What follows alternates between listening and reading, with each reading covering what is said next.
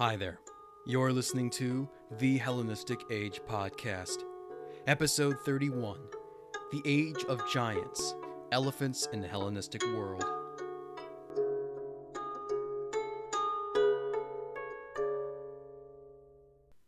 Within pop culture, there seems to be a number of set archetypes when it comes to the depiction of the ancient world, whether in film, literature, or video games.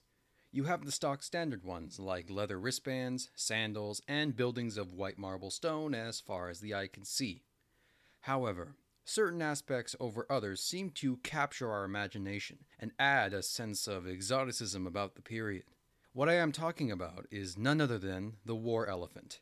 Giant beasts with great towers and their drivers, lumbering around the battlefield and smashing any poor soldier, typically Roman ones, in their way.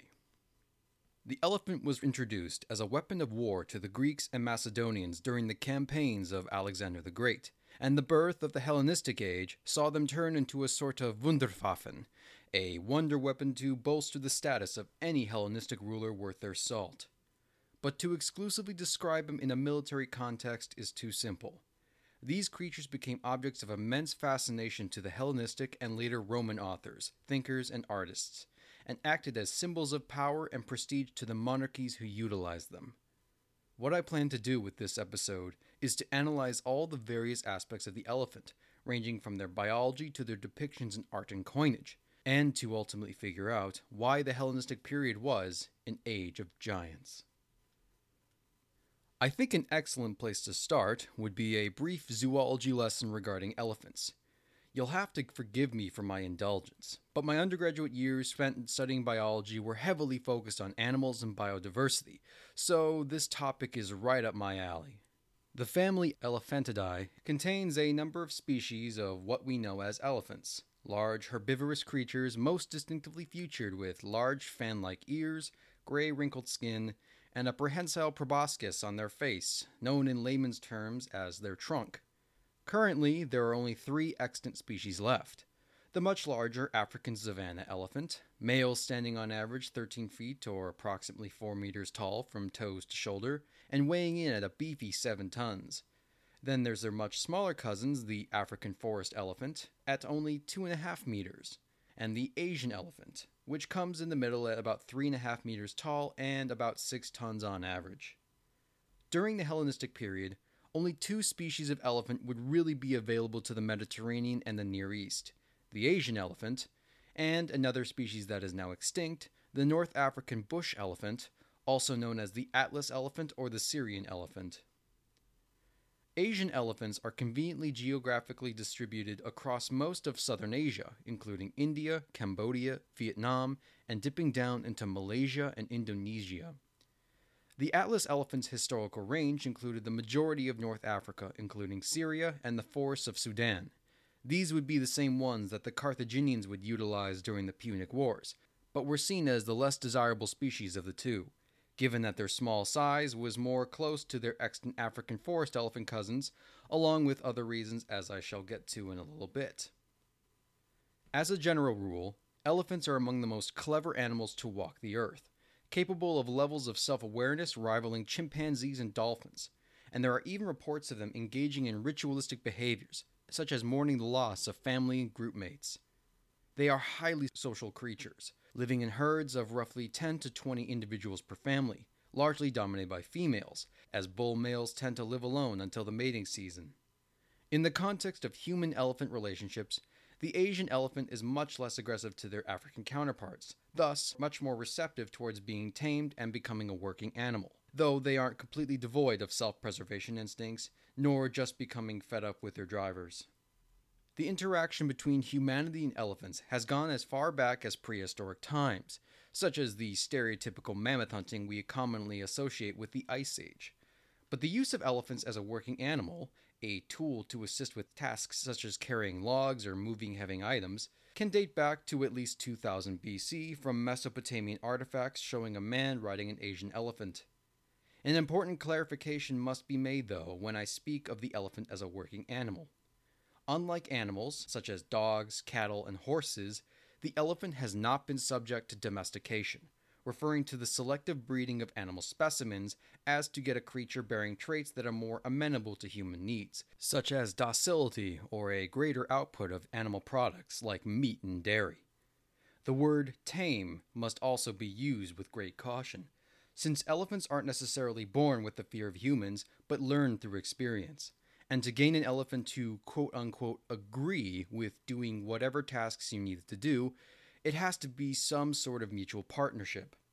I don't want to anthropomorphize them too much and argue that they are self aware of the notion of voluntary labor, but they can certainly abide by the laws of operant conditioning, where if they perform certain tasks, they receive rewards like food to encourage them to keep doing said tasks. Forcing an elephant to do anything through reasons like fear and torment will only work for so long, as they will figure out that they are much stronger than you are and will appropriately respond to often deadly effect, like Tyke the elephant in Honolulu in 1994, or during many battles throughout the Hellenistic period. It has generally been accepted that the introduction of the elephant to the Greek world came during the campaigns of Alexander the Great. For sure, he had encountered them while in India during the Battle of the Hydaspes, where King Porus used them to the terror of the Macedonian soldiers, and it is very likely he had come across them during his travels before this, given that the elephant was something of a prestige item in India at the time, and reports suggest he captured some after the Battle of Gaugamela. However, Herodotus briefly mentions them in his histories, and there is evidence of fragmented writings by the Greek physician Ctesias, who had spent several years at the Persian court of Artaxerxes II during the 5th century, and authored a number of works including a discussion on India. In it, he describes the elephant in terms of a weapon of war and in terms of their biology, including a rather curious mention about how the semen of elephants dries out about as hard as amber, something that Aristotle sharply and specifically calls Ctesias as being flat out wrong upon, reminding me of the fact that despite a gap of over 2,000 years, scientists and their petty little antics truly never change, speaking with experience. Speaking of which, Aristotle, the father of zoology, provides our next best account of the elephant in his Historia Animalium. Tradition long has held that Aristotle was supplied with numerous plant and animal specimens from Alexander, the most famous being an elephant sent all the way back to the Greek peninsula to be studied, and implied to be dissected, though it has come under fire by scholars like J.S. Rom, who questions the plausibility of an elephant surviving the trip, never mind Alexander's then likely frosty relationship with Aristotle for numerous reasons. In any case, Aristotle provides a remarkably accurate account of the elephant's physical and behavioral characteristics, going so far as to describe their internal organs, suggesting that he either had saw him one himself or had a remarkably trustworthy source. Later writers would take a less scientific approach to the study of the elephant, such as Pliny the Elder, who has anthropomorphized them to such a degree that they resemble the characters of Rudyard Kipling's Jungle Book rather than an actual animal. Quote, "The elephant is the largest of them all, and in intelligence approaches the nearest to man. It understands the language of its country, it obeys commands, and it remembers all the duties which it has been taught. It is sensible alike of the pleasures of love and glory, and, to a degree that is rare among men even, possesses the notions of honesty, prudence, and equity. It has a religious respect also for the stars and the veneration for the sun and the moon. As proof of their extreme docility, they pay homage to the king, fall upon their knees, and offer him the crown." End quote. It is clear that even by Aristotle's time, the elephant was seen as an object of fascination, no doubt due to their large and imposing size, but also because of their natural magnificence and subtle gracefulness. What truly brought elephants from the periphery of the Greek world into the center stage of the new Hellenistic one was their obvious use for warfare and as a marker for power. Alexander recognized the potential for the effectiveness of using the elephants he had captured or received as tribute during the Indian campaigns to bolster his own army, and even commemorated a medallion bearing his victories in India, using the elephant as the main decoration. By the time of the Wars of the Diadohoi, the elephant was being used by the stand-in regent Perdiccas to execute political rivals, and widely employed in the armies of the successors to great effect, most famously by Seleucus I, to the point where he was able to be teased with the title, roughly translated as Master of Elephants or the Elephant King. Mockery aside, their important contribution to great battles like Ipsus and against the Celts would mean that the elephant had now become a mainstay in the arsenal of the Hellenistic kingdoms, and it is in the context of ancient warfare that we will turn to next in this episode.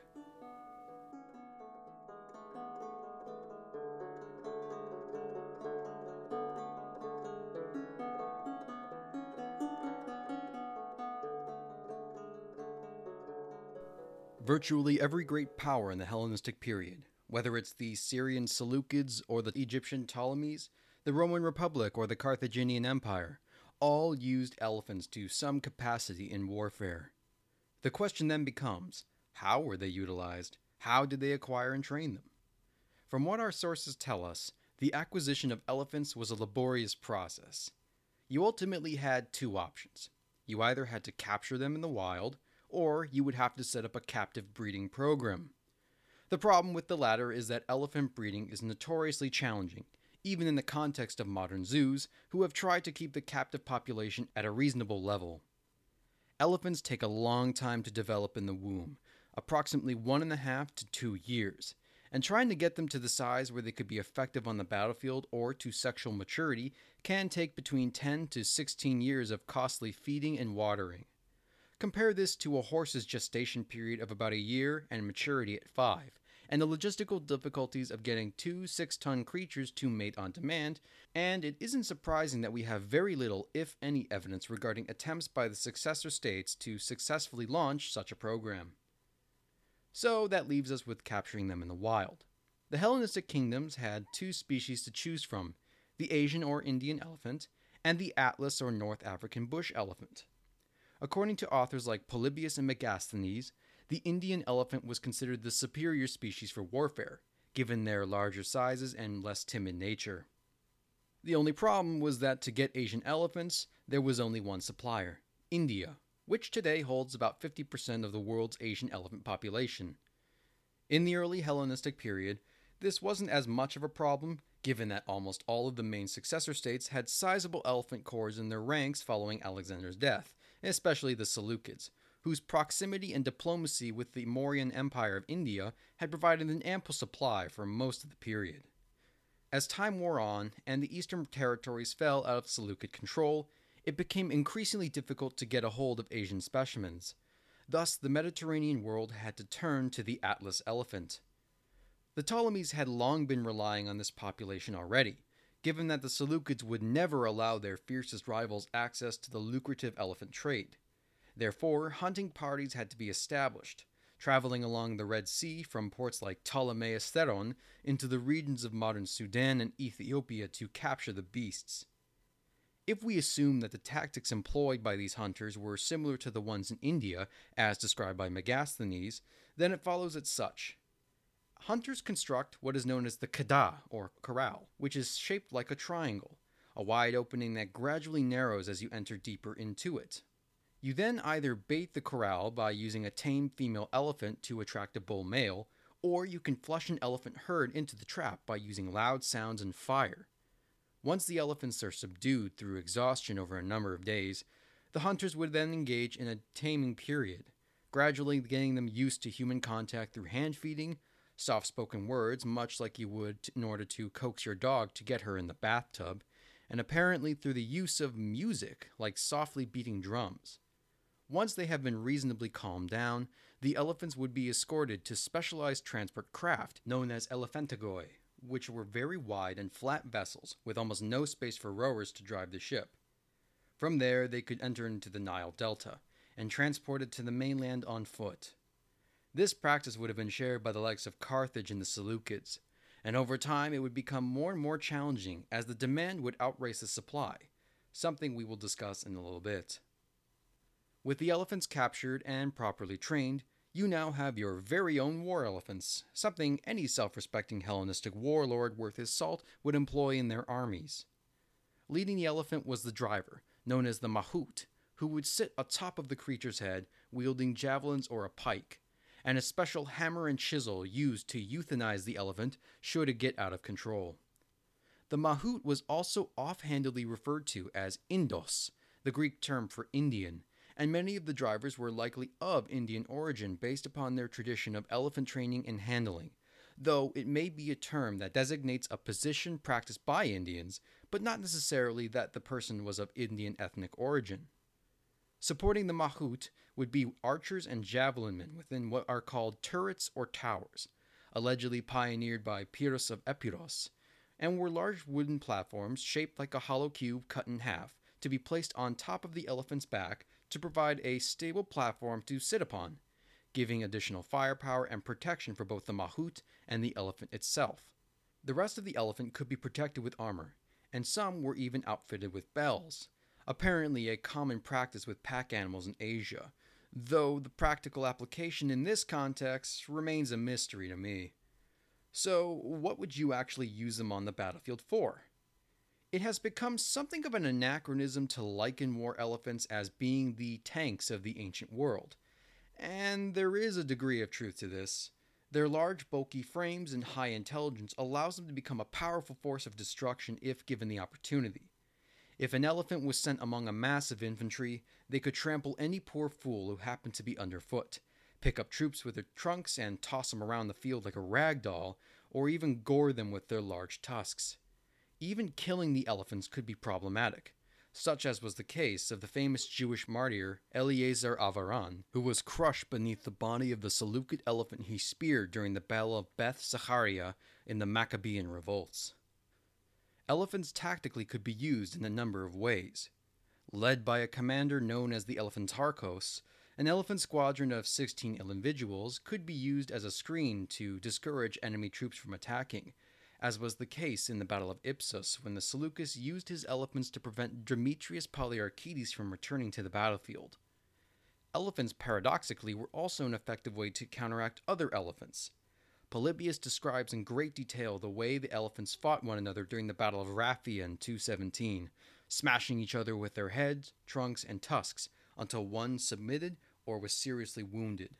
They also could be utilized to tear down fortifications, something which Perdiccas unsuccessfully tried against Ptolemy during the First War of the Diadohoi.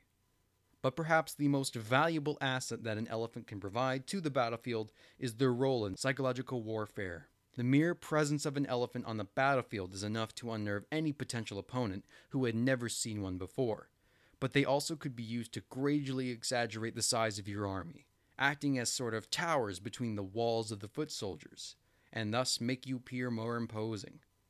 The Romans' first encounter with elephants at the Battle of Heraclea had disastrous consequences for the troops having to try and deal with the great beasts, and the Celts, routed by Antiochus I in 275, were no doubt impeded by the sight of such bizarre and frightening creatures.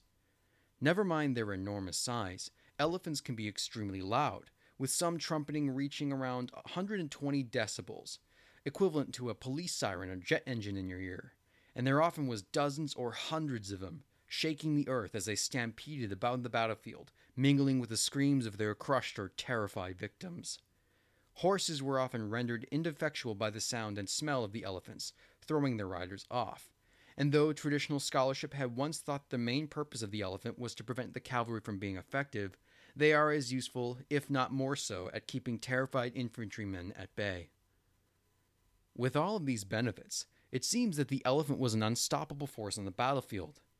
The problem was, the peak of war elephant use in Hellenistic and later Roman warfare would only last between the 3rd and 1st century BC, with only very minor uses outside of this time period. So why did they become unpopular? There are a number of outside factors to explain this, but in the military context, the elephant had a number of weaknesses that rendered them ineffectual or outright damaging to their own side. From a logistical standpoint, trying to get an elephant properly fed and watered was extremely costly. Typically, an elephant requires about 4 to 7% of its body weight in food, no thanks to their large body size and relatively inefficient digestive system that leaves half of whatever they eat unprocessed, meaning that a single elephant on average could require about 500 to 600 pounds of food per day, never mind the cleanup of waste that would inevitably build up as a result. Once again, let's compare this to a horse, which needs about 2 to 2.5% of its body weight in food every day, roughly 25 pounds for a horse that weighs about half a ton, and this would be considered the average size of a warhorse at the time. This means you could feed around 25 horses for every one elephant. Regardless of food and water, just getting them from point A to point B on anything beyond flat terrain could be a nightmare for the commanders involved. It is a testament to Hannibal's brilliance, or his stubbornness, that he was able to even keep one elephant alive during his crossing of the Alps, using elaborate systems of bridges and logs to trick the elephants into going up and down the slopes of the mountain. The problem of keeping your elephant supply up once attrition and warfare had taken their toll was also a huge problem. As I mentioned earlier, trying to arrange for a captive breeding program was basically impossible, and access to elephants in India became more and more costly and distant. Conversely, with the raiding on the elephants of North Africa reducing their population size, hunters would have to go farther and farther to capture the elephants, making the process very expensive and pointless relative to the benefits gained. Though the initial psychological impact of the elephant was indeed valuable, once an army has been properly exposed to it, they will know how to exploit it and turn the elephant into a disadvantage for their owners. A properly disciplined set of troops can nullify the effectiveness of the elephant by opening up gaps in their line during a charge, forming corridors that they can use to allow the beast to pass through and be taken down, such as was the case with Scipio Africanus at the Battle of Zama during the Second Punic War. Like all animals, elephants have a keen sense of self-preservation, and with their high intelligence and massive body size, trying to prevent one from running off was a huge issue, as attested in numerous battles. For example, the bond between mahout and elephant could be extremely strong and exploitable. McGassany states that if the rider was killed, their mount could become despondent, cradling the mahout's body and running amok in the confusion and panic. Even if you couldn't hit the riders, the big mass of elephant provided enough of a target to cause sufficient pain with arrows and stones, driving the poor beasts mad with grief or anger. This was often enough to send elephants into a mad dash through their own troops, and caused chaos and disorder in their wake. The Battle of Beneventum saw the Romans either wounding a baby elephant of the Epirots and causing its mother to flip out, or more likely, they injured elephants with javelins and caused them to panic, with either way resulting in elephants thrashing the lines of Pyrrhus and causing a general rout of his soldiers. There have been some rather interesting adaptations to the elephant problem, ranging from simple to complex to downright bizarre. Elephants can be deterred by the presence of moats or trenches, which don't need to be terribly big to discourage them from trying to climb down or across, thanks to the musculature and bone structure of an elephant's feet and legs. Simple devices existed like caltrops, tetrahedron-shaped objects made of metal or sharpened wood, arranged in such a way that a large spike would always be face up. Think the game of jacks on steroids. These could be scattered across the battlefield or hidden, and would easily puncture the soft underside of an elephant's feet. Dionysius of Halicarnassus reports that the Romans constructed an elaborate anti-elephant wagon to combat Pyrrhus of Epirus' animals, which used a combination of spinning scythes and tridents, flames, and javelin tossers. But the most infamous and somewhat ingenious method of dealing with elephants could be the use of our friend Sus scrofa domesticus, the domestic pig. Elephants were apparently tormented by the squeals of pigs, something I can attest to having known friends with pig farmer relatives deafened by the noise they generate. Multiple accounts from different authors like Aelian and Procopius refer to screaming pigs as a legitimate tactic, but the most gruesome of all comes from the collected strategies of Polyaenus, referring to the campaigns of Antigonus Gonatas. Quote, "At the siege of Megara, Antigonus brought his elephants into the attack, but the Megarians daubed some swine with pitch, set fire to it, and let them loose among the elephants. The pigs grunted and shrieked under the torture of fire, and sprang forwards as hard as they could among the elephants, who broke their ranks in confusion and fright, and ran off in different directions. From this time onwards, Antigonus ordered the Indians, when they trained up their elephants, to bring up swine among them, so that the elephants might thus become accustomed to the sight of them and to their noise." End quote. In time, the elephant became something of an oddball on the battlefield. The Romans would adopt elephants on a few occasions, such as the Battle of Cynoscephalae in the 2nd century, or the Battle of Thapsus in the 1st, which would be the last case of elephants being used in open warfare in the Mediterranean. They seem to have preferred sending them to the arena rather than using them for war, whereas elephants remained a fixture in Persian and especially Indian warfare down to the age of gunpowder. However, this is way beyond our scope of time, and I think I've spent long enough on their context in military matters. So, we will thus turn next to the elephant and its symbolism instead.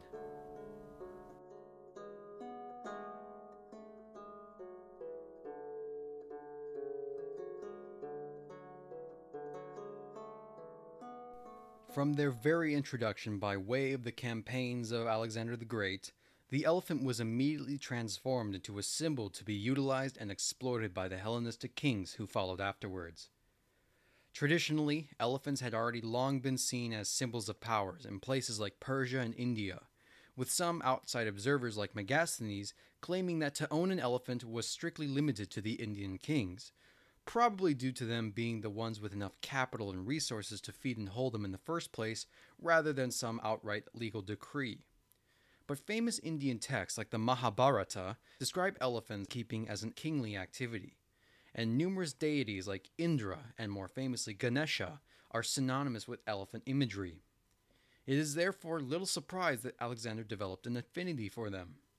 His first encounter was technically at the Battle of Gaugamela, capturing a number of Indian elephants among Darius' baggage train, but as far as I can tell, I am not sure where or what he did with them.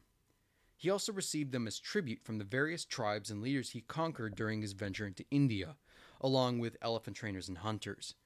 Clearly, they made an impression on the Macedonian king, and to commemorate his victories in India and bolster his own prestige, Alexander ordered the creation of medallions bearing the image of a Macedonian warrior, and on the reverse, a Macedonian cavalryman charging an Indian war elephant and its mahout. And the great funeral carriage of Alexander, as described by Diodorus Siculus, had carved elephants as one of the 4 pillars of the Macedonian army. Conscious emulation of Alexander led the successor kings, known as the Diadochoi, to use the elephant imagery in order to bolster their own legitimacy and connections to the great conqueror. One of the coins of Ptolemy, issued around 320 BC, shows Alexander wearing the cap of an elephant skin, soon to be followed by a coin of Ptolemy himself also wearing an elephant cap, possibly an emulation of the Greek hero Heracles and his lion skin. But it also shows how the elephant would become a shorthand representation for Asia, India, and sometimes Africa.